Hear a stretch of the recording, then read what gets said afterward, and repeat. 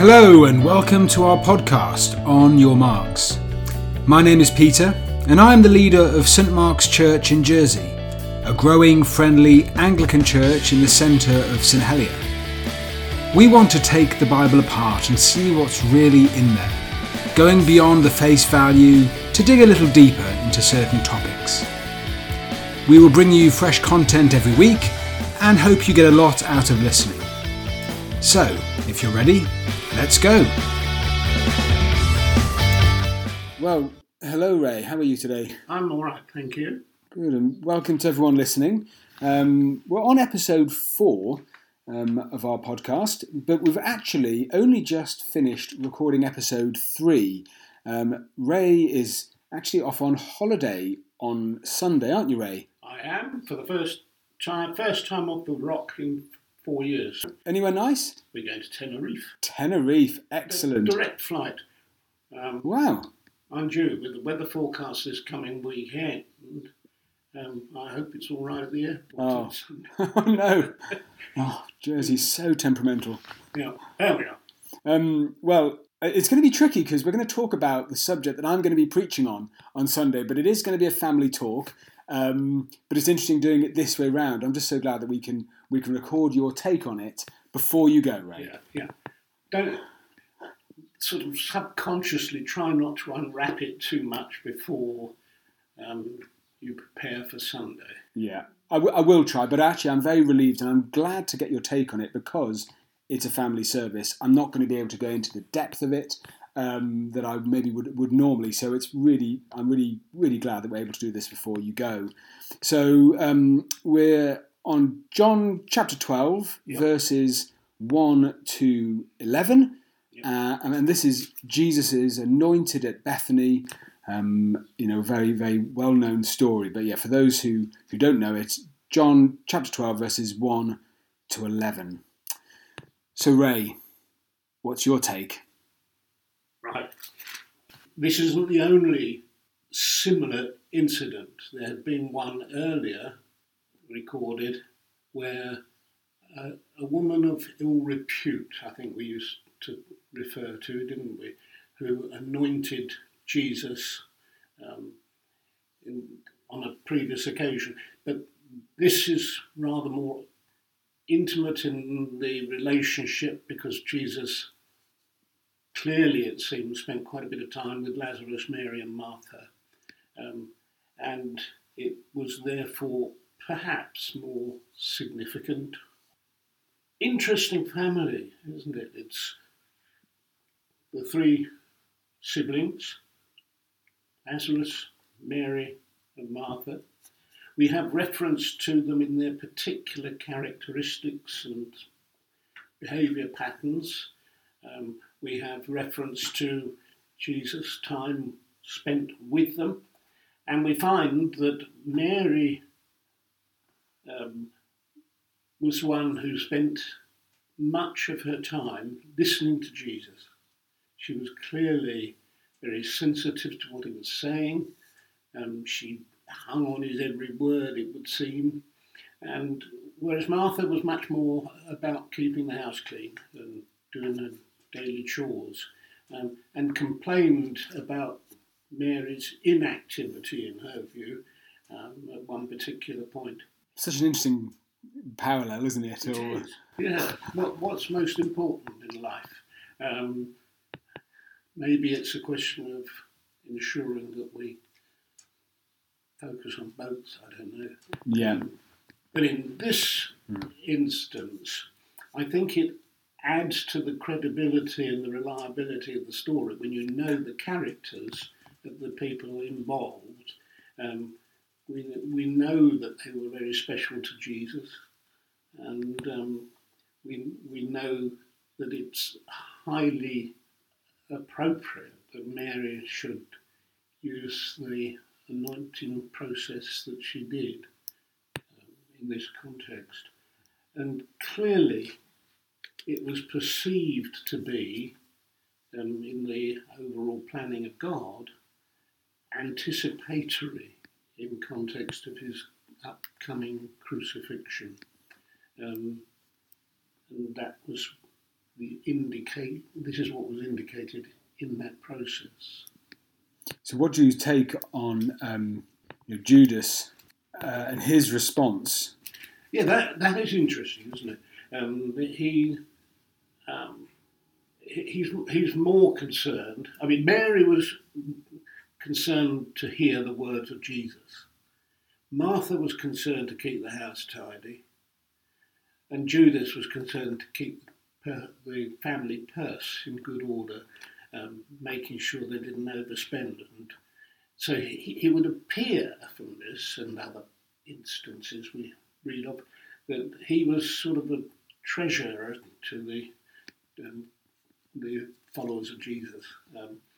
And it's quite interesting that he seems to have really got absorbed with that, and that was his priority, to make sure they didn't dip too far into the coffers that he was seeing accumulated. But I can kind of, in one respect, I can understand what he's saying, because, Oh, yeah. A year's wages for a labourer, what might we equate that to now? I don't know, tens of thousands of pounds worth of nard. Yeah. If it was to, I mean, this is the same question throughout history. Yes, but are you going to use it for that? And it would appear with Judas that there was not only was he the treasurer, he was also the fiddler, and he would appear to fiddle the books.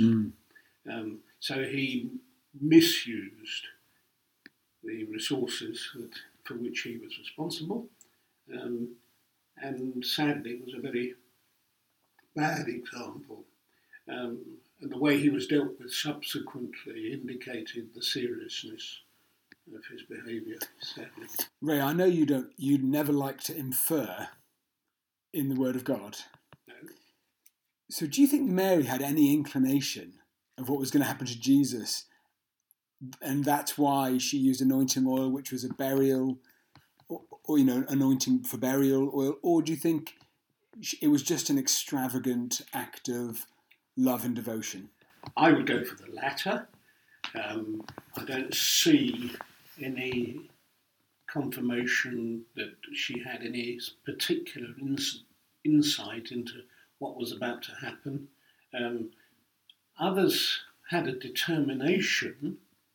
Maybe she got a whisper of that, but that I don't see as her motivation. Her motivation was an expression of devotion, extravagant devotion, and devotion can be extravagant and is allowed to be.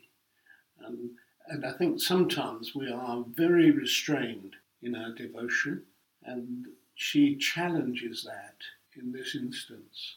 Well, and also Jesus does, in a way, do you think, in verse 8, Yeah. he says, you'll always have the poor among you, but you will not always have me. Correct. And so would you agree he's suggesting that act is... He's saying that is totally acceptable. He's saying it's not only acceptable, it's appropriate. That Mary would dare to hold Jesus in higher esteem than the poor. That she is giving that massive sacrifice to him. And we refer to a sacrifice of praise in the Psalms, don't we? As if our worship, our devotion, our love for our Lord should be sacrificial. It should verge on pain because it has such an impact on us. And this, in a sense, is an expression of the same thing. It was costly, very costly, and that highlights it, doesn't it? That devotion to our Lord is highly costly. And if it isn't, it's rather wishy-washy. And sometimes you come away from a worship event feeling, that was a bit wishy-washy, which is sad. And we know ourselves that there are times when we go deep, when we go extravagant. There are times when we hold back. I read one commentator's remark that it is costly, but it's according to her means. And so maybe you don't agree with it, but there's an almost implication that it's about giving, and the cost should be on us, but according to our means, we give in different ways. She had the means to do that. Others may give in other ways, but there's... Well, for me, I don't think of the costliness of the actual stuff used. I'm thinking more of the spiritual costliness of deep devotion to our Saviour, of which this is an expression. I don't think it's simply the matter of pouring on oil or whatever the substances all came up, resulted in. I think it's more from the heart. It's an expression of her devotion. And it fits her character, as we said. Yes. That's her. That's how she expresses herself. And there ought to be that freedom within our lives and hearts to express our devotion to our Lord. In quite a reckless way, really. Yeah. Extravagant, reckless, abandoning of protocol. And didn't care what the others thought. Yeah. Why should you? There's a challenge there. As you're talking, I'm thinking, when was the last time I did an act like that, where I didn't care what others may have thought? And what would you say then? Is a key thing to take from this? Is it that or something else? No, I think we should know the real liberty of expressing our devotion for our Lord. He loves to hear it. He loves to see it. It's vital that we are free to express that in our relationship with our Lord. Not all the time. It's not a constant. This is a special event that's recorded for a special purpose, to encourage the people of God in the freedom to express their devotion for their Lord. After all, how much has he done for us? How much has he given for us? He gave his life. And in this context, that fits.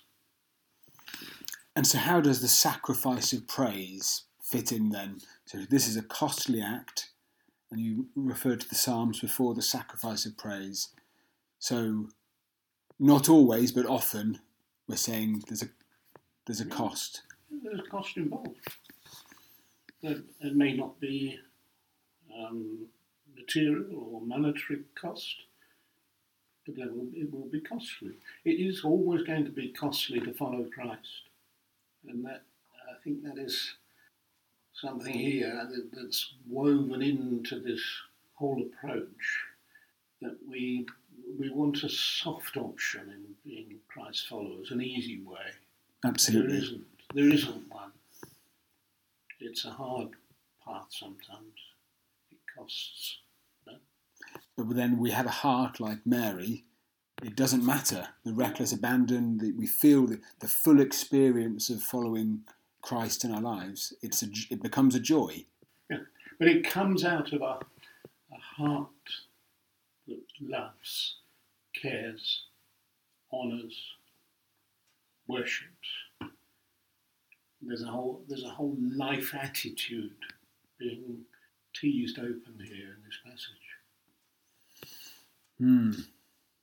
Really interesting. Ray, thank you so much for your take on that. Not at all. Look forward to next one.